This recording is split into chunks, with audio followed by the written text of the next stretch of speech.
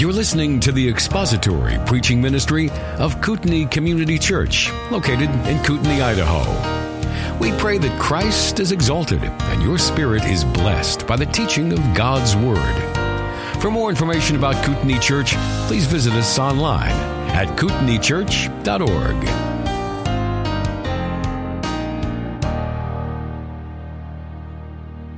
Well, welcome to our conference. I thought that the subject matter, the life and the legacy of Charles Spurgeon, would be something of a niche subject. So when I originally came up with the idea for a conference on the life and legacy of Charles Spurgeon, I thought, I don't know how many people would actually be interested in going to a conference like that. I thought that it would probably be a very unique collection of people and maybe just a few people that would be interested in a conference. But I was surprised at how fast this conference sold out, especially compared to some of the other conferences that deal with other issues that we seem to be pressing upon the church right now, like the abortion and end-of-life issues that we dealt with Scott Klusendorf and creation evolution issues that we've dealt with in the past. So this conference sold out quickly. Within almost 3 or 4 weeks, we had almost reached capacity of what we had set the limit for here.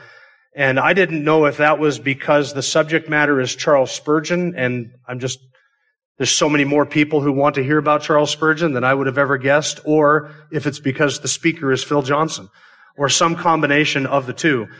It may be that the speaker is Phil Johnson. I probably could have done a seminar or a conference on the subject of the history of the rubber eraser featuring Phil Johnson, and he would have come up here and we could have sold out in 4 weeks. So I think that people are excited to hear about Charles Spurgeon and the legacy that he has left us. Here's just a couple of comments on the schedule of events. Tonight's Q&A that you see there in your brochure is already scripted. I've already come up with the questions for that. There will be a Q&A tomorrow after and during the lunchtime break. And I'll explain more about that tomorrow. When you show up tomorrow, you have some 3x5 index cards on your table. So during the morning, if you think of a question that you want to have asked during the lunch Q&A or at some point at the end of some of the sessions, then I'll have you fill that out tomorrow and bring them up to the table that I'm sitting at up here front and center. And then we can deal with some of those questions that you might have. And we're going to start promptly tomorrow at 8:30 a.m. The doors will open at 7:30, so you'll be able to come in and enjoy a little snack in the morning and some coffee before we get started. And now I'll introduce our guest speaker, Phil Johnson. Phil Johnson is the executive director of Grace to You, the radio ministry of John MacArthur. He is an elder at Grace Community Church and teaches the Grace Life Sunday School fellowship class along with his fellow elder Mike Riccardi. Phil was the curator of the online Spurgeon archive and a contributing blogger with the Pyromaniacs blog for years. He is the editor for John MacArthur's books and a prominent and regular preacher at Grace Community Church and the Shepherd's Conference and is frequently heard on Christian radio. And he is the voice of John MacArthur's radio ministry, the intro and the exit to the Grace to You broadcast. That is Phil who does that.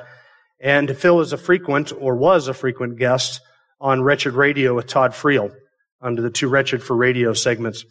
I've been listening to Phil preach for the last 20 years. I don't think that probably since 2004 I have missed a single Sunday school class that he has taught at Grace Community Church. I've certainly listened to all of his Shepherd's Conference sessions that he has taught, and I've followed his writings online, his blog, the Pyromaniacs blog, for years. And I owe part of my own love for Spurgeon to Phil Johnson.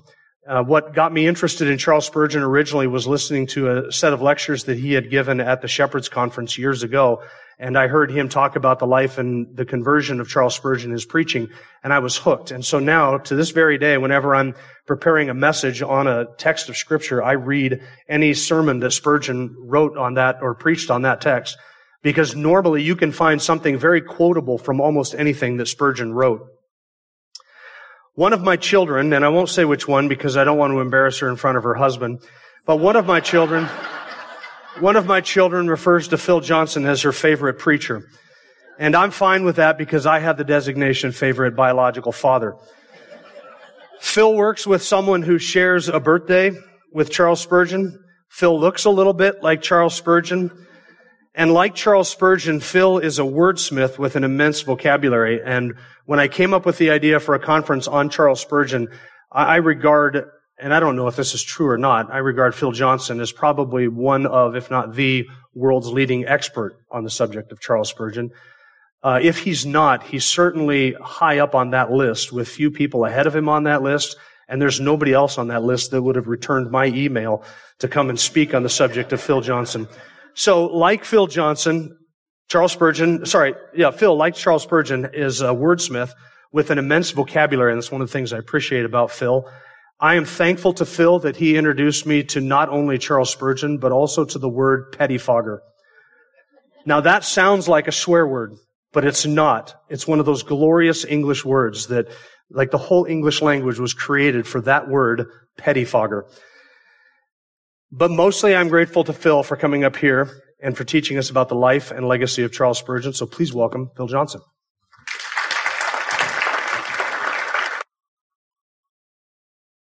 Yeah, thank you for that. Am I on here?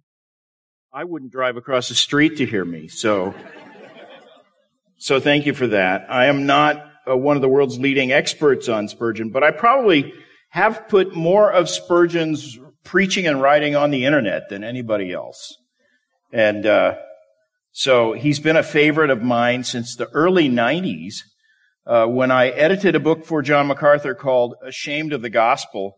And the book was I'll explain this as part of one of my lectures, but the book was sort of woven together with the story of the downgrade controversy, which was the huge conflict that happened at the end, the last 4 years of Spurgeon's life. I think the stress of it is one of the things that contributed to his early death. And he was trying to pull British Baptists back from the precipice of liberalism and compromise and modernism. Early modernism was a huge problem. And some of the things he said and wrote during that time were some of the most profound and insightful things about the importance of sound doctrine and theological steadfastness that I had ever read. And that's what sparked my interest in Spurgeon. When I first got on the internet, I looked to see if there was any Spurgeon material online. This was 1995. The World Wide Web was less than 2 years old. And in all of the internet, there were only 8 sermons by Spurgeon that had been transcribed and put online. And so I took it upon myself to add as many more as I could. And so a lot of the Spurgeon material that is there originated with my website. It became too much for me to deal with, so I donated it to a Midwestern Baptist Theological Seminary in Kansas City, because they own the physical library of Spurgeon. I'll talk about that as well. But so I washed my hands of the website, but I still love Spurgeon. And this is really my first opportunity to talk about him in quite a long time. Tonight I want to talk about his childhood. We're going to survey his life and ministry. And once I finished my notes for all these 6 sessions, the thing that struck me is how much I have to pass over. So many things about Spurgeon that we're not even going to have time to talk about. But I want to talk about his childhood tonight because I think it explains a lot of who he was and what forces shaped him. There is no one in church history who is actually comparable to him. No pastor since the apostolic era surpasses him as both a preacher and an evangelist. There have been greater scholars. John Calvin comes to mind. And John Knox was maybe a more fierce and effective polemicist, defender of the faith. George Whitefield was a more eminent evangelist who ministered in person, Whitefield did, to crowds of up to 20,000 people on 2 separate continents. And it happened regularly with Whitefield. Whitefield's fame and influence were arguably greater than Spurgeon's if you adjust for population and size and all of that. Augustine has had and will continue to have a more far-reaching and longer-lasting influence than Spurgeon. So in various ways, there are figures in church history who surpass him. But all of those men would have appreciated Spurgeon's ministry. They probably would have highly esteemed Spurgeon himself because he drew from every one of them. He stood on their shoulders. And in particular, he aspired to be a preacher like George Whitefield. But the truth is, Spurgeon could do all of those things. He was extraordinarily gifted with a whole range of genius-level aptitudes that equipped him for ministry, so that he was a capable theologian, he was a powerful defender of the faith, he was an exceptionally fruitful evangelist, he preached, he wrote, he taught, he was a visionary leader, he was a beloved pastor, and above all, he was a great, if not the greatest of all time, preacher. History nicknamed him the Prince of Preachers, and it's a fitting moniker. I don't think there's been a greater preacher who pastored such a large congregation and remained in the same place for so long a time. John MacArthur is a close match in some ways. MacArthur and Spurgeon even share the same birthday, as he mentioned, but MacArthur has the advantage of radio and audio recordings and the internet and the ease of worldwide travel and advantages that Spurgeon never was able to utilize. And so he remains and always will remain a towering figure in Baptist and evangelical history, that you can be certain that he will never be forgotten. And it's unlikely that anyone will ever surpass him in the sheer variety of ministry skills that he displayed. You can take any individual aspect of Spurgeon's expertise, and you find people here and there who maybe could do better. During Spurgeon's lifetime, for example, there were several superior theological writers on both sides of the Atlantic with, keen, biblically minded minds, men who produced textbook-level works that will last, I think, until Christ comes. I'm thinking of men like Charles Hodge and William Cunningham and B.B. Warfield and Augustus Strong and William Shedd, and all of those men's lives overlapped Spurgeon. They were all contemporaries, at least for a time. You might even add J. Gresham Machen, who was 10 years old already when Spurgeon died, so that some of the best theological works I own were written in that era by those men. None of Spurgeon's published works were as weighty or as masterful as what those men wrote, but Spurgeon's published writings outnumbered and outsold all of them. He was doctrinally sound without ever being ponderous or pedantic. He preached for working class people and not really the Oxford and Cambridge elites, but even the Oxford and Cambridge elites listened to him appreciatively. And as a matter of fact, Spurgeon himself had no university degree. He never enrolled in college. He produced sermons, not really scholarly works, but sermons, and yet, because all of his sermons were transcribed for publication, Spurgeon left a body of published work that represents the single most prolific output of any Christian in history. Now, I haven't done an exhaustive study to verify that fact, but I believe it's true that he published more words than any other Christian author in history. He certainly sold and distributed more pages of printed text than any other Christian author ever.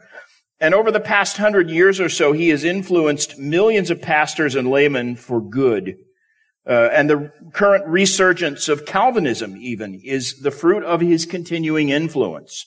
His books, which are primarily collections of sermons that he preached, they were reprinted 50 years ago, and they sold briskly for decades. All of his sermons have been converted to digital data, and you can get the entire collection very cheaply, if not for free. For about $50, you can get a disc with PDF copies of all of his sermons. And eventually all of his sermons will be downloadable on the internet, and I'm happy to have had a hand in starting that project. And I think Spurgeon would be delighted to know that people are using the internet to read and distribute his sermons. He was not put off by new technologies. He's considered to be kind of an old-fashioned guy, and he was even in his lifetime. But he wasn't afraid of new technologies. He was, I think, strangely both old-fashioned and newfangled at the same time. And in fact, if you read many biographies of great preachers of the past, George Whitefield, for example, was similar, sort of old-fashioned and newfangled. Whitefield was considered something of a scandalous innovator because he preached in the open air to people, and yet at a time when deism was gaining popularity and whole churches were apostatizing because of it, Whitefield's theology actually represented a return to orthodoxy of an earlier era. And the same thing was true of Jonathan Edwards, who was a personal friend of Whitefield's. All of these guys were eager and happy to stay in step with the times in terms of technological advances, like travel and communications, but they were not willing to change their doctrine or adapt their principles to the shifting winds of cultural trends. At the height of Spurgeon's popularity, an article about him was published in Vanity Fair magazine, the British edition. This is the December 1870 issue. And the writer of that article said of Spurgeon that he extracts edification out of slang. And by slang, that author meant that Spurgeon used simple words. He used the words of working class people and commonplace expressions that anybody could understand.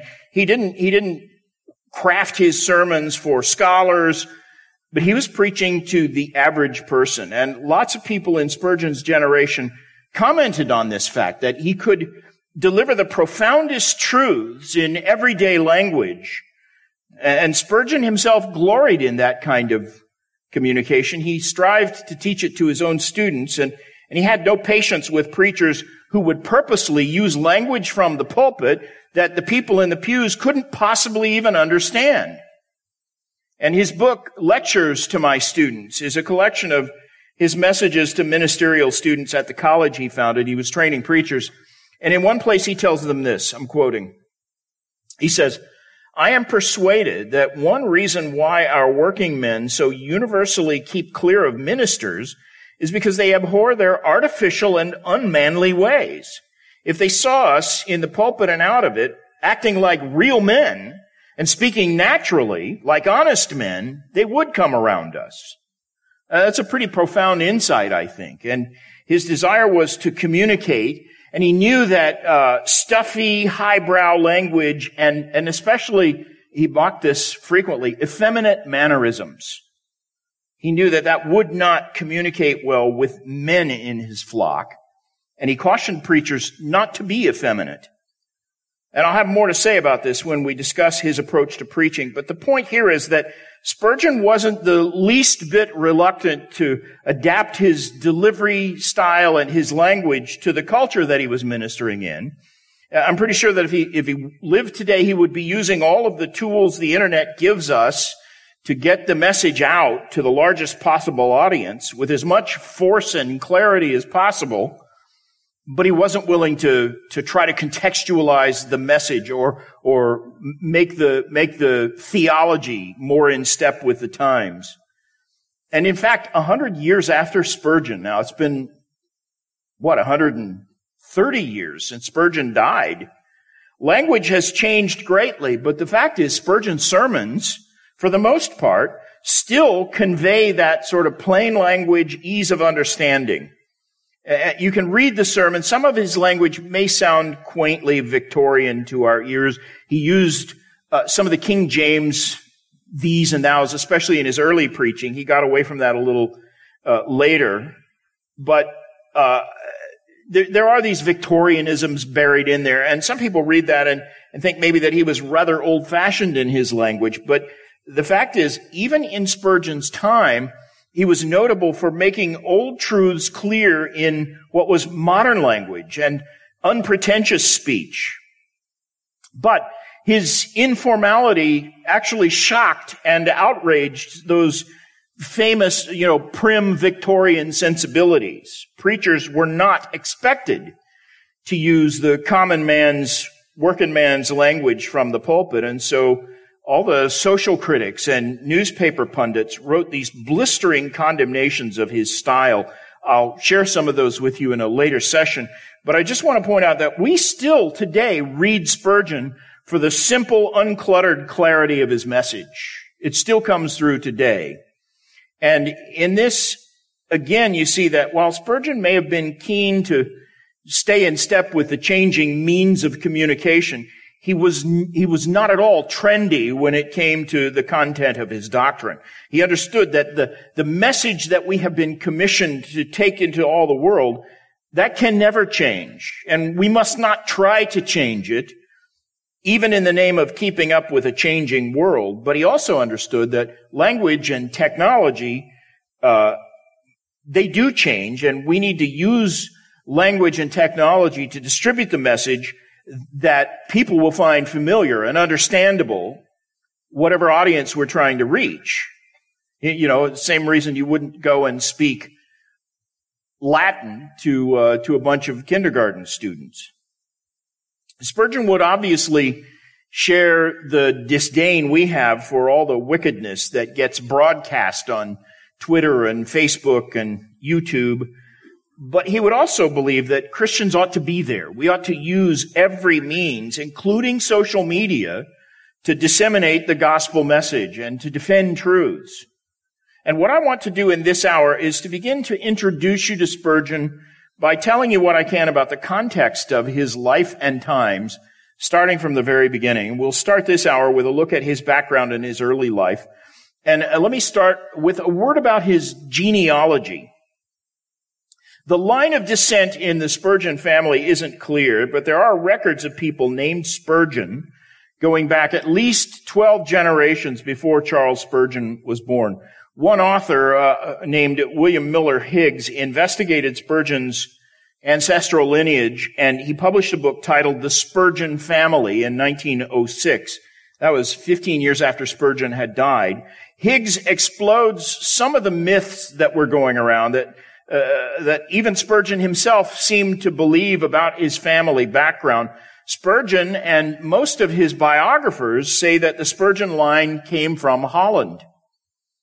Higgs says this: in all the accounts of Charles Haddon Spurgeon's life, where a short space is given to his lineage, curiously enough, a Dutch descent is attributed to him. As a matter of fact, the writer of this little work has been quite unable to discover any proof for such a statement, certainly on his direct paternal descent. So he traced his father's line and said, there's no evidence that his ancestors came from Holland. And he traces the Spurgeon name back to Essex and Suffolk. Essex was the county in England where Spurgeon actually lived. And he said there were records of Spurgeons there as early as 1465. And the early Spurgeons included a farmer, a carpenter, a common laborer, but no one prominent. And Higgs says that by the end of the 1500s, and that's just as the Protestant Reformation is beginning to break out and come to England, Spurgeons were well distributed, he says, all over the county of Essex. And he reproduces several pages of wills and legal documents and information from church rolls that documented the existence of people named Spurgeon in Essex through almost 4 centuries prior to Charles Spurgeon. And it's not possible to untangle the direct line of relationship between all these older Spurgeons and Charles Spurgeons, but it's not a common enough name to think that they're entirely unrelated. And the details and lots of the records have been lost to history and courthouse fires and things like that. But it does make it fairly certain that Spurgeon's ancestors had lived in Essex, in England, in the UK, for at least 4 centuries prior to Spurgeon's birth. It's also clear that a few people in the Spurgeon ancestry were worth noticing. They weren't famous, they weren't prominent, they're worth noticing. One of the most interesting was a man who lived in the 17th century. This man's name was Job Spurgeon. Spurgeon knew about him, he talked about him at times. Job Spurgeon lived 6 generations prior to Charles Spurgeon, which means that if he was a direct ancestor of Charles Spurgeon, he would have been Spurgeon's great-grandfather's great-grandfather. In other words, his 4th great-grandfather. I looked up my own genealogy to get an idea of what it would be like to go back that many generations, your great-grandfather's great-grandfather. My 4th great-grandfathers were born in the second half of the 1700s. And one of my great-grandfathers was born on the Potomac River in 1776. the year the country was founded. So that's a long way back. And Spurgeon had this ancestor, Job Spurgeon, who preceded him by that far, lived more than 100 years before the United States was founded, in fact. The first record of Job Spurgeon comes in 1677, 99 years prior to the birth of my fourth great-grandfather. And by then, Job Spurgeon was an adult. He was leading a religious meeting in a private home, so he was a religious man. And by the way, those meetings had been outlawed 15 years before that.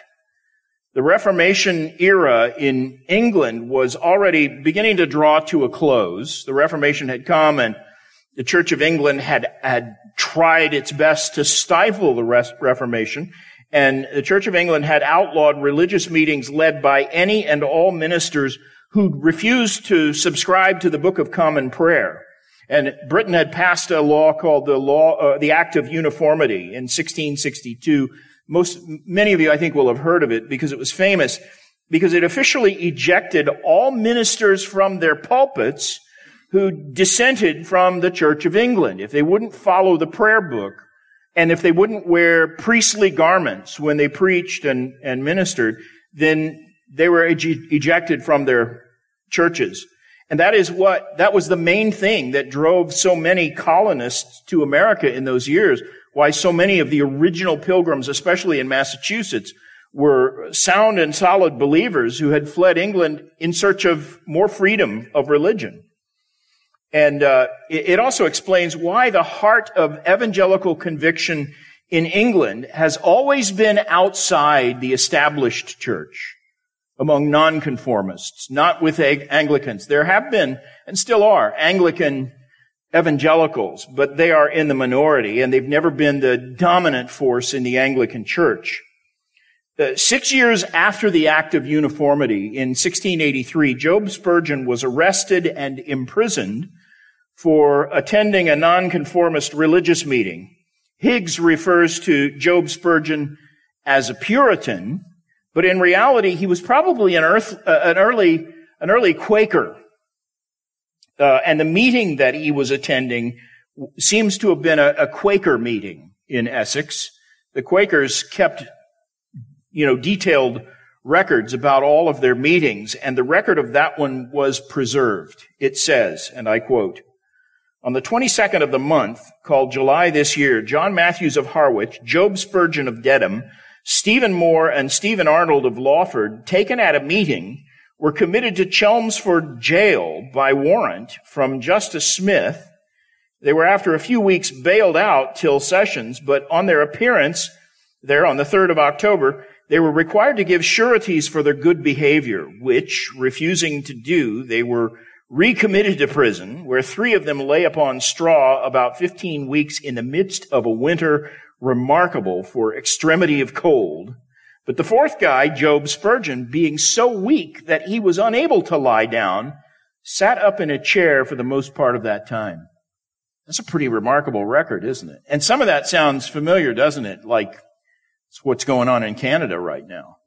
Same thing. They put him in prison and said, if you'll promise not to do this again, we'll let you go free. And they all said, we can't make that promise. So back to prison they went in the coldest winter on record. And that literally is everything we know about Job Spurgeon today. There's no record of baptism, no will, no census records, but we know that he spent 15 weeks in prison during the cold of winter because he refused to pay the fine and promised that he was going to stop participating in unauthorized religious meetings.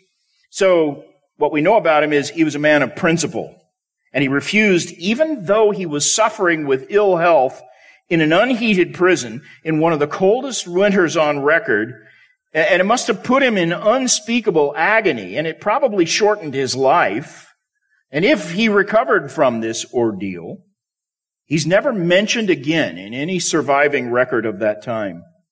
Now, Charles Spurgeon knew that story, and in a sermon very near the end of Charles Spurgeon's life, he said this about it. This is the Prince of Preachers speaking. He says, "Personally, when my bones have been tortured with rheumatism, I've remembered Job Spurgeon, doubtless of my own stock, who in the Chelmsford jail was allowed a chair because he could not lie down by reason of rheumatic pain. He says, that Quaker's broad brim overshadows my brow. Perhaps I inherited his rheumatism, but that I do not regret if I have his stubborn faith, which will not let me yield a syllable of the truth of God. I like that story. There's one other brush with fame in the Spurgeon family, and it's found in the parish register of a town called Burnham Thorpe in East England. And there, on March 13th of 1769, a woman named Elizabeth Spurgeon recorded a marriage certificate. This is a copy of it. One of the witnesses was a 10-year-old boy who signed his name at the bottom of the record, the last line with the red arrow, signed his name Horace Nelson. And over that, you see scribbled his father's handwriting, correcting the name to Horatio. And that 10-year-old boy grew up to be Admiral Horatio Nelson. If you've ever been to London, you've surely seen Nelson's column. It's that massive, tall pillar that stands on a pedestal in the center of Trafalgar Square with a statue of Admiral Nelson at the top. Now again, that wedding was in 1769. Nelson grew up to be a great admiral. He lost an arm in a battle in 1797, and then he was killed in 1805 at age 47 during the Battle of Trafalgar near the Strait of Gibraltar, just off Spain. He lost his life, but he defeated Napoleon's navy. So this battle was a turning point that sealed Britain's naval dominance for the remainder of the 19th century. 29 years after Admiral Nelson died, on June 19th, 1834, the most famous member of the Spurgeon clan was born in Kelvedon in Essex. The birthplace of Charles Spurgeon is a brick cottage that is still standing today. I've been there. Today it's on a busy street. And when Spurgeon was born, it was in a rural area. Here's an interesting fact of history. Charles Spurgeon was born exactly 10 days after William Carey died in India. Just to help you sort of get the idea of where these people fit in church history. Spurgeon's mother's maiden name was Eliza Jarvis. She was only 19 years old when Charles Spurgeon was born. His father, John Spurgeon, was a 24-year-old part-time pastor. And at the time of Charles's birth, John Spurgeon was engaged in some kind of business during the week, working. And on Sundays, he pastored an independent congregation in a town nearby called Tollesbury. The church is still there. The town is still there. You can go there today. He later became a full-time pastor, and Charles Spurgeon's father actually outlived his famous son by 10 years. He died in 1902. Spurgeon's mother died in 1888. That was just 4 years before her eldest son went to glory. But the most important influence in young Charles Spurgeon's life was that of his grandfather, James Spurgeon. He was pastor of the church at Stambourne, which was not far, but not really close either to where Spurgeon's parents lived. It would be, if you drove there by car today, I think it would take maybe 40 minutes.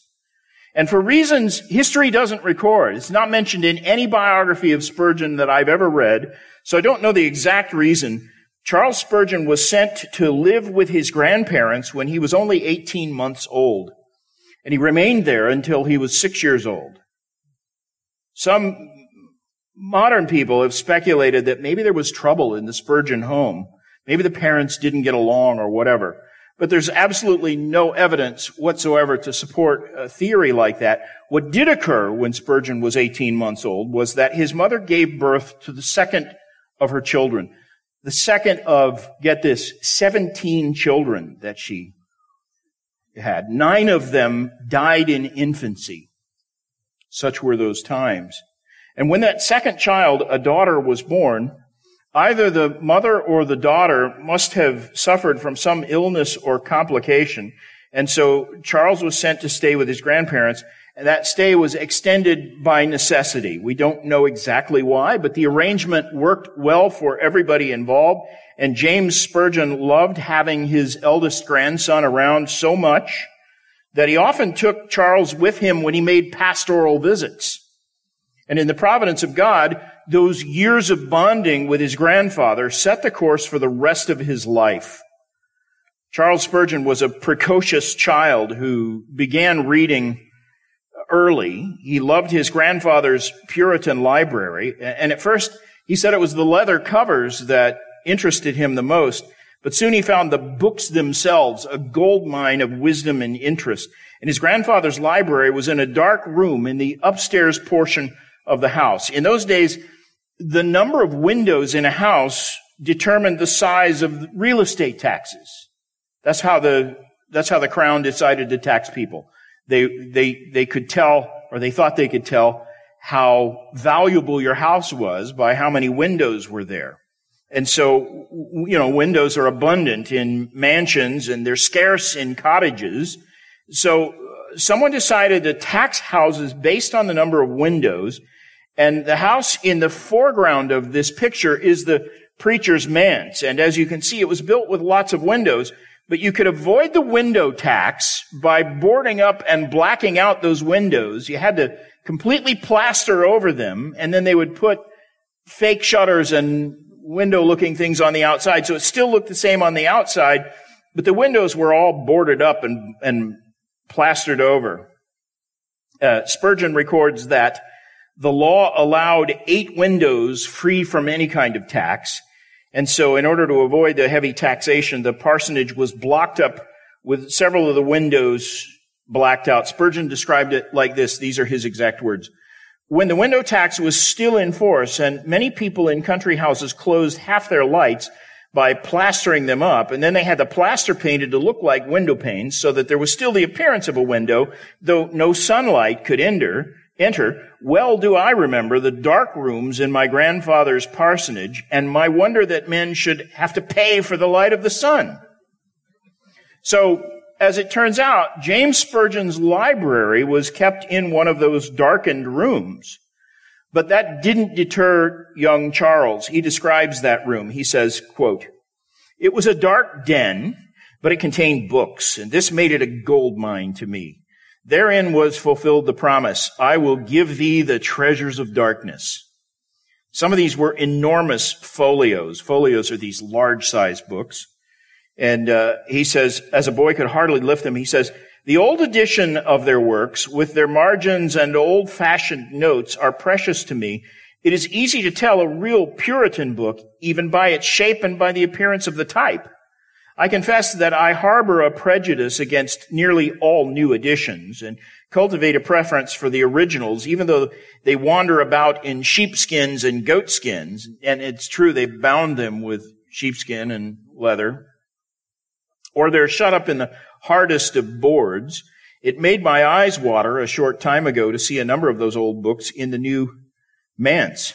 That's the parsonage. He says, "I wonder whether some other boy will love them and live to revive that grand old divinity, which will yet be to England her balm and benison." And he goes on, out of that darkened room, I fetched those old authors when I was yet a youth, and never was I happier than when in their company.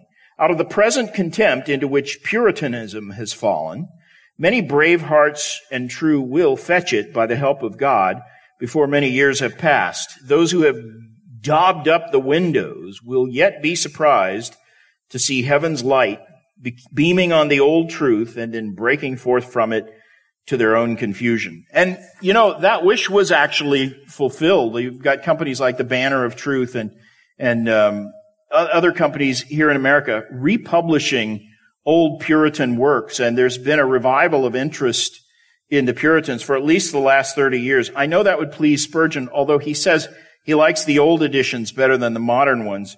I have to disagree with him there. The old editions used a type, you've seen it, where S's look like F's and letters are oddly shaped, and it's a little hard to read until you get used to it. So I do prefer the modern editions, but it was from his grandfather's library that little Charles obtained his very first copy of Pilgrim's Progress, and that book became his lifelong favorite for all of his life. If you ask him what's his favorite book, the one he would, besides Scripture, that he would never want to give up, he would say without hesitation, Pilgrim's Progress. Before he was 10 years old, he was also reading and comprehending some of the richest theological works that had ever been written. You think about it. Spurgeon's father and grandfather, both being pastors, and he'd spent his first 6 years in the grandfather's house, the next 4 years with his father, reading their books, Puritan works, and he himself grew up, therefore, talking and acting like a pastor and thinking like a pastor. James Spurgeon told the story about one time when his 6-year-old grandson, 6 years old, overheard him talking about a wayward church member, Thomas Rhodes. That was his name, Thomas Rhodes. And he was an illiterate working man who attended the worship services at the meeting house, but he also, during the week, would hang out at the pub drinking beer and smoking a pipe. And his grandfather was complaining about the worldliness of this man. And Charles overheard him. He says, "You don't worry about old Rhodes." He says, "I'll kill him for you." And a couple of days later, he came home boasting that he had killed old Rhodes. He says, "He'll never grieve my grandfather anymore." And James Spurgeon said, "What do you mean?" And little Charles said, "I've been about the Lord's work, that's all." And he refused to say any more about it. Soon, Thomas Rhodes himself showed up and explained to the pastor that the little boy had come into the pub, walked through the door, gone straight up to the table where Rhodes was smoking and drinking, and he pointed his bony little finger in the old man's face and said, "What doest thou here, Elijah, sitting with the ungodly? You're a member of the church, and you're breaking your pastor's heart." And Rhodes said, he turned and walked out, and Rhodes was angry, really angry at first, but as he thought about it, he'd come to the pastor's house to apologize. In fact, let me read you the account of that episode from Spurgeon's autobiography. Thomas Rhodes says, "Well, I did feel angry, but I knew it was all true, and I was guilty, so I put down my pipe and did not touch my beer, but I hurried away to a lonely spot and cast myself down before the Lord, confessing my sin and begging for forgiveness. And I do know and believe the Lord in mercy has pardoned me. And now I've come to ask you to forgive me. I'll never grieve you anymore, my dear pastor."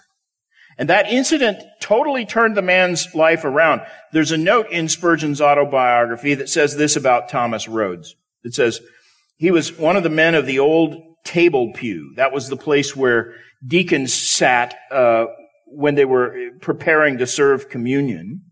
He says, Rhodes was an active, lively little man, but quite illiterate, not much above a laborer, but he kept a pony and a cart, and he did a little buying and selling on his own account. He was an earnest and zealous Christian, striving to be useful in every way possible to him, especially in the prayer meetings and among the young people, opening his house for Christian conversation and prayer. He lived only about 4 years more, but his devotion to Christ was sustained with a cheerful confidence all the way to the end. I love that story. And because it sort of epitomizes what a precocious little child Charles Spurgeon was. He was precocious in a lot of ways. He had unusual artistic gifts. I'll show you that in a minute. He had a mind like a sponge, and an unusually keen memory and a good and well-tuned sense of logic. He was a sober-minded and industrious person even as a young boy. At age 15, he wrote a 295-page book called Antichrist and Her Brood, subtitled Popery Unmasked. And that was more than a year before his actual conversion. And the book was never published, but Spurgeon kept the manuscript, and it's a decent, measured, insightful critique of Roman Catholic error. I'll have more to say about the book in a future session, and we'll talk about the struggle and the inner turmoil that led to Charles Spurgeon's conversion. But a lot of people have the idea that Spurgeon was an out-and-out pagan who was suddenly converted to Christ when he accidentally walked into a church to avoid a snowstorm. And that's only partly true. It's really not the case at all. But as you can see, Christian influences shaped his thought literally from the time of his infancy. And he loved those years at Stambourne. And in fact, the last book Spurgeon ever wrote and published recounted those years at his grandfather's house. It's a little book called Memories of Stambourne. And in the preface to that book, he says this: "The issue of this small volume will mark an epoch in my life, full of interest to my friends and solemnly instructive to myself. In the end of May 1891, I suffered from the virulent influenza then raging, but all thought I had recovered, and it was judged wise that I should take a change of air. So I went for a few days to the region near Stambourne, delighting myself in what I called my grandfather's country. I was very happy in the generous and hearty hospitality of Mr. Gertine of Haverhill and enjoyed myself mightily. But on the Thursday of the week, I had an overpowering headache, and I had to hurry home on Friday to go up to that chamber wherein for 3 months I suffered beyond measure and was often between the jaws of death. Now that I trust I am really recovering, I amuse myself with arranging what had been previously prepared and issuing it from the press." Do the timeline on that. He says he first got sick in May of 1891, and then he thought he recovered. Then he got sick again and spent several days sequestered somewhere until he thought he truly recovered. He actually died at the end of January the following year. So when he published this book, what he didn't know, or what he didn't want to admit in writing, is that his health was not improving, but it was declining. Fewer than 6 months after the publication of this book, Spurgeon died in a hotel on the French Riviera, where he was trying to get relief from the bitter cold of a harsh London winter. But it intrigues me that literally in the very last year of his life, he spent so much time fondly remembering and carefully recording the start of his life. And although Spurgeon's wife and secretary assembled 4 really wonderful volumes full of stories and illustrations, the autobiography of Charles Spurgeon, which really isn't a true autobiography that he sat down and wrote. It's more of a scrapbook of things written by and about Spurgeon during his personal and ministerial life, and they put it all together. But this little book, Memories of Stambourne, is also a kind of scrapbook. If you pick it up thinking it's going to be autobiographical, you'll be disappointed, because Spurgeon himself is not the focus of the book. It's not about his childhood. It's about the place. It's about the village, the manse where Spurgeon's grandfather lived, and the meeting house where his grandfather preached. And so the book covers some of the history of that congregation with several drawn-out anecdotes and a couple of sermons. And it's a thin book, about 80 pages in the edition I have. And the first half of the book was actually written by a fellow minister and a friend of Spurgeon's, a man named Benjamin Beddoe. And Beddoe's own grandfather actually had preceded James Spurgeon as the pastor of the congregation at Stambourne. And so he writes about the early history of Stambourne village and the church up through the era of his own grandfather's pastoral ministry there. And then more than halfway through the book, Spurgeon takes over, and he begins with a transcript of the sermon he preached at his grandfather's funeral. That's followed by a description of the manse, the house where Spurgeon grew up as a toddler. It was the parsonage right next to the church. And there's an extended description of the manse and the meeting house. That's what it looks like today. All of it is very quaint. Stambourne, even to this day, is barely a wide spot in the road. I've been there. The village where the meeting house is, the part of that village, it has fewer than 50 houses. And it's all along the stretch of a single road. There are no side streets. And this chapel that is there today is not the same building Spurgeon knew. This current building looks to me like it was probably built sometime after World War II. And it's also considerably smaller than the building pictured in Spurgeon's autobiography. This looks to me like it would accommodate a congregation of about 35 people. And that is a good measure, I think, of the size of this town. The meeting house of Spurgeon's time wasn't much larger, but Spurgeon remembered it fondly. And by the way, he drew this sketch of the meeting house. He drew that when he was 12 years old. So that's what I mean when I say he had some rather formidable artistic abilities. Here's what he wrote in Memories of Stambourne about the meeting house. He says, there's the same picture, bigger.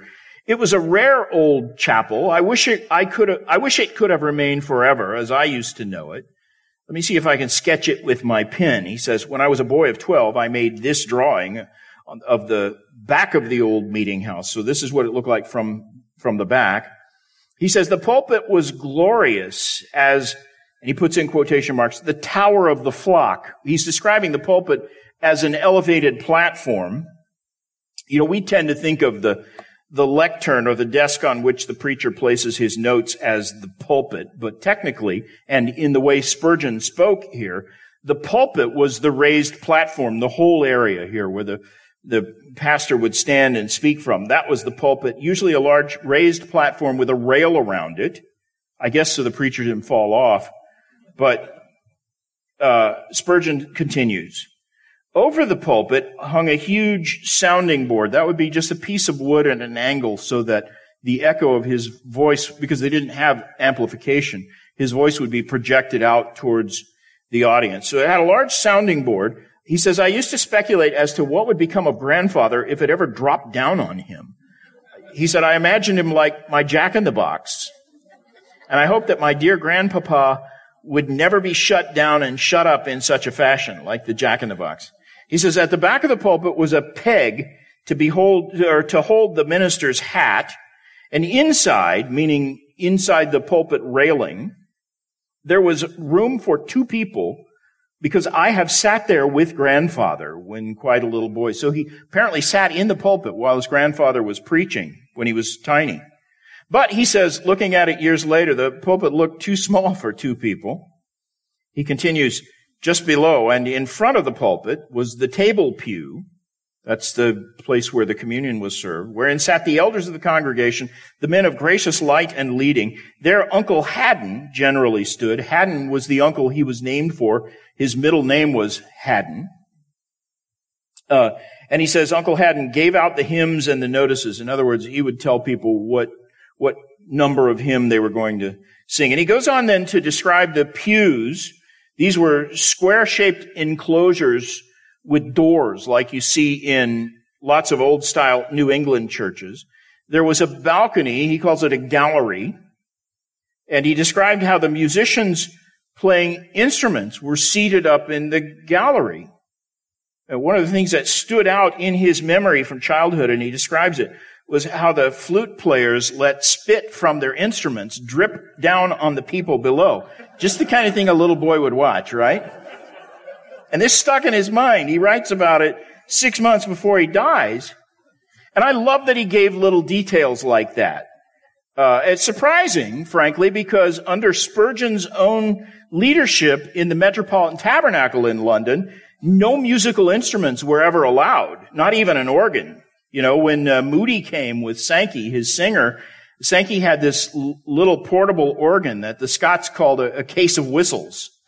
And they made him take the case of whistles. He could play it at the Metropolitan Tabernacle, but only in the basement. He couldn't do it in the auditorium. So if you wanted to hear Sankey sing in Spurgeon's tabernacle, you had to go down in the basement to do it. But anyway, by the way, the Metropolitan Tabernacle does have an organ today, but the organist is there just to keep the tempo and melody prominent. That's his only role. And he is strictly forbidden to play in any ornate way. But Spurgeon's grandfather evidently didn't have any compunction about musical instruments. And so after describing several of the woodwind instruments, Spurgeon says there were a lot more of them. He talks about a bassoon and a double bass and a clarinet and a lot more of them, he says. And then in all capital letters, he writes this, they could play. And he says, there's no mistake about it. At least it was almost as certain as that other undeniable fact, our singers could sing. And then he kind of mischievously qualifies that claim. Our singers could sing, he says, but then he says, well, it was hearty singing. And say what you like about it. It's the heart in the singing, which is the life of the business. Spurgeon had a deep and lasting respect for the rustic people from that village. That's where he grew up. He loved them. He loved that environment. Here's how he described them. Quote, they were real Essex, hardy people. They loved a good sermon, and they would say, Mr. Spurgeon, I heard you well this morning. Spurgeon says, I thought the good man had preached well. But their idea was not so much to his credit. They judged that they had heard him well. And Spurgeon says there's something in that different way of putting it. At any rate, it takes from the preacher all ground of glorying in what he's done. I like that too. I wish people would tell me, I heard you well. There were a lot of people who could and would hear the gospel, he says, but I don't think they would have put up with anything else. He says they were skilled at criticism. Some of them were very wise in their remarks, and some were otherwise. That's a great play on words. Some of them were very wise, and some of them were otherwise. And then he remembers this anecdote. He writes, well do I remember an occasion on which the preacher had spoken on the tares. And they said he wouldn't know a tare if he saw one. It was painful to hear a man talk so ignorant. To say that you couldn't tell wheat from tares when they're growing, that's ridiculous. Spurgeon says these rustic critics were wrong for once, but on matters of doctrine or experience, you'd have found them quite a match for you. And Spurgeon says, there were no doubt in Stambourne a few rough fellows who did not go to any place of worship, but those who came to the meeting house were the great majority. And so it seems Spurgeon's grandfather was quite an effective and well-respected preacher, and most of that town came to hear him preach. But as it is in most churches, Spurgeon says the midweek service was not so well attended. He says of that, the prayer meetings during the week were always kept up, but at certain seasons of the year, grandfather and a few old women were all that could be relied upon. And the grandfather, James Spurgeon, was a godly man who preached from that same pulpit in Stambourne for 54 years. And he was known especially for his evangelistic emphasis. Spurgeon and his grandfather both had a keen sense of humor. Spurgeon recounted what his grandfather would say. Somebody asked him how much he weighed, and his grandfather said, well, that depends on how you take me. If I'm weighed in the balances, I am found wanting. But he says, in the pulpit, they tell me I'm heavy enough. And his influence with this sense of humor was evident on his grandson, preaching his sermon at his grandfather's funeral. Here's what Charles Spurgeon said. And I was surprised, really, to find something purposely funny in a funeral sermon for his own grandfather. But he said this, my grandfather, who is now with God, once ventured on publishing a volume of hymns. He said, I never heard anyone speak in their favor or argue that these hymns ought to have been sung in the congregation. In that volume, he promised a second volume if the first should prove acceptable. We forgive him the first collection because he didn't inflict another. He says the meaning was good, but the dear old man paid no attention to the triviality of rhyme. We dare not quote even a verse. He says, it might be among the joys of heaven for my venerated grandsire that he can now compose and sing new songs unto the Lord. Spurgeon hastened to add that there was no problem with the doctrine in his grandfather's hymns, but he says the poetry was abominable. Now, I need to mention that the person who practically raised little Charles and had the greatest personal and direct influence on him was his Aunt Anne. She was the only one of Spurgeon's father's siblings who remained unmarried all of her life and lived at home. And Charles Spurgeon grew up with her like almost an older sister, and he retained warm affections for her for the rest of his life. Once when he visited Stambourne as an adult, she asked him a question that evidently had plagued her for all those years, Because she said when he was a little boy, he would hide for hours at a time, and they would look and they never found him. And so she wanted to know where he went during those times. Here's how Spurgeon answers it. He said, I would get alone, but he said, where I went to, the guardian angels knew, but no one on earth could tell. So when he grew up, his Aunt Anne asked him, Charles, where did you get to when you were such a little child? We used to look everywhere for you, but we never found you until you came walking in all by yourself. Spurgeon then described to her how he would hide in one of the tombs in the church graveyard. He says, no, I did not get into the grave, but it had a sort of altar tomb above it, and one of the side stones would move easily so that I could get inside, and then by setting the slab of stone back again, I was enclosed in a sort of large box where nobody would dream of ever looking for me. When the time came for Spurgeon to leave his grandfather's home, it was a painful parting for both of them. James Spurgeon comforted his grandson by telling him, you can look up at the moon tonight when you get back home in Colchester, and remember that is the same moon I'll be looking at from Stambourne. And Spurgeon said after that he never, the rest of his life, looked at the moon without thinking of his grandfather. Darlene does that with our grandkids. Spurgeon continued spending holidays in his grandparents' house. He loved to go back there, and his grandparents remained a constant influence on him. Once his grandmother, while he lived there, offered him a penny for every Isaac Watts hymn that he could recite perfectly. And what she evidently didn't know when she made that promise was that Spurgeon had a nearly photographic memory. And so he began saying so many hymns that she reduced the reward to half a penny, but she still complained that he was reducing her to poverty. And so his grandfather concocted a new scheme. Since there was a huge rat problem in those days, he offered young Charles a shilling a dozen for all the rats he could kill. And so Spurgeon said that he gave up hymn learning for rat catching because the pay was better. And he later spoke about the volume of those hymns that he had memorized, and he loved it because he was able to use them in his sermons. And in fact, if you read his sermons, one thing you will note that he quotes on average 2 or 3 hymns per sermon. He'll just break into the words of a hymn.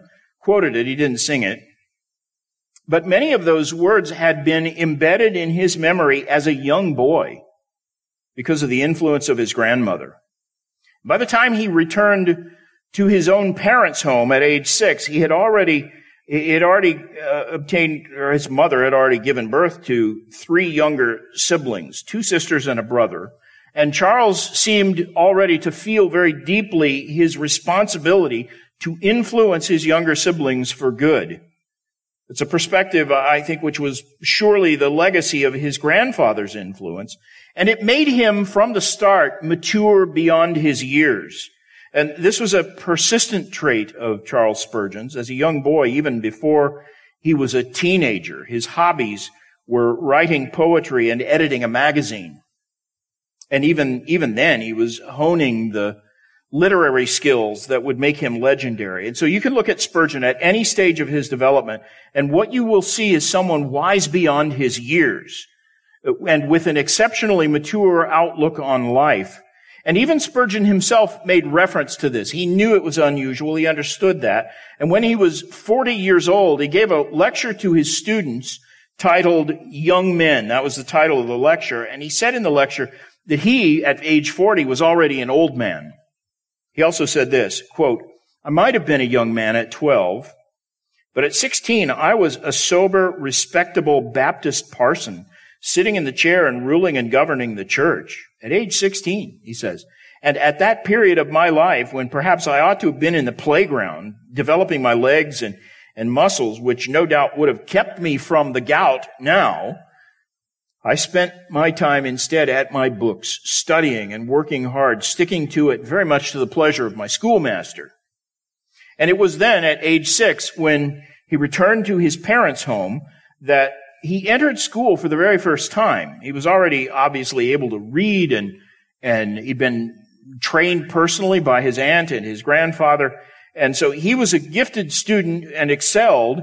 Except for one brief span. The teacher was shocked when Spurgeon began to do badly in his schoolwork, until it occurred to the teacher that the top student's chair was away from the fire and right next to a drafty door. It was the most uncomfortable place in the room. So he reorganized the way the students were seated, and Spurgeon's academic performance rebounded. When he was just about 14, he and his brother James were sent to a school in a town called Maidstone, where his uncle was one of the teachers. And it was there as a very young teenager, in a conversation with one of the school staff, that Charles was first exposed to the Baptist view of baptism. His grandfather was a Congregationalist, practiced infant baptism, and that was the only thing Charles had ever known. But now he's a student in an Anglican school, and it's an unlikely place to embrace Baptist beliefs. But he studied the subject from Scripture and made up his mind that if he ever experienced conversion, he would be baptized. Now, we'll talk about Spurgeon's remarkable conversion in our next session tomorrow. He was still a youth when he was saved, but because of his background, steeped in the church, raised in a pastor's home, trained from childhood at the knee of an aunt who nurtured him in his spiritual growth, and a mother who prayed diligently for his soul, Spurgeon launched into ministry almost from day one. As he said, he was converted at age 16. But before he turned 17, he was already a respectable Baptist pastor. And the speed with which his preaching gift developed and was used by God is also really quite remarkable. We'll talk about that in another session tomorrow. And we'll look at those lessons from his life tomorrow. But I've already gone over time, so I will stop there. 5 minutes.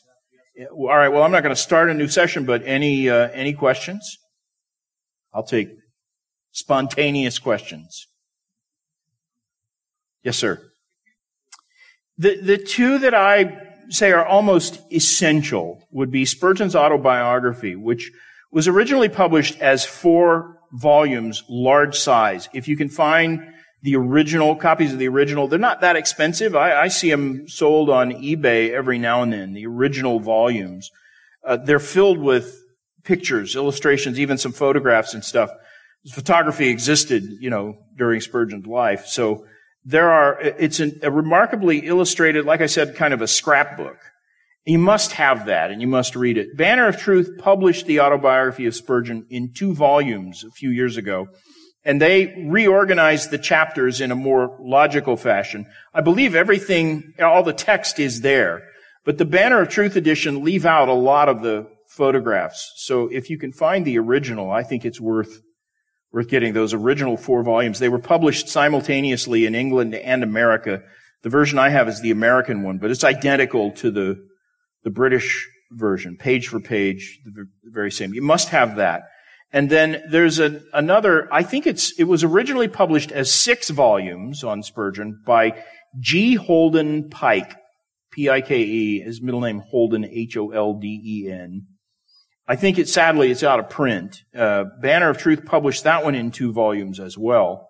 That's the only one I've ever seen, are the 2-volume edition, but the 2 volumes are complete in that each one contains the equivalent of 3 original volumes. And Pike, I think, gives more personal details and better insight into Spurgeon than any other biographer who actually knew him. And then there are scores of biographies of Spurgeon. Most of them tell the very same stories in different orders, so you could almost pick any one you want. I like the most recent one. What's it called? Hang on, I've got it on Kindle. I always forget the title. Anyway, of the modern biographies, this is the one I recommend. Let me find it here. Living by Revealed Truth.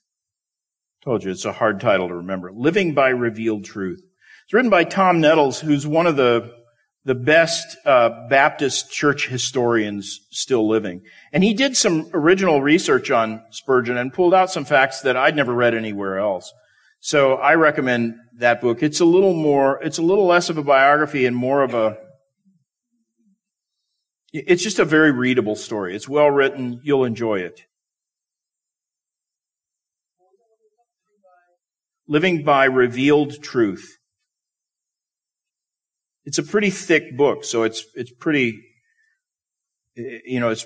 exhaustive treatment of Spurgeon's life too. It has a picture of Spurgeon on the front, so you can't miss it. Yes, sir. Well, I didn't exactly say that. I just said he would approve of the use of social media. I think he would say, look, any medium by which you can get the truth out, use it, but do it well. He wouldn't approve of a lot of the stuff that's posted, even by Christians on Twitter. He might even scold me for some of the things I've posted.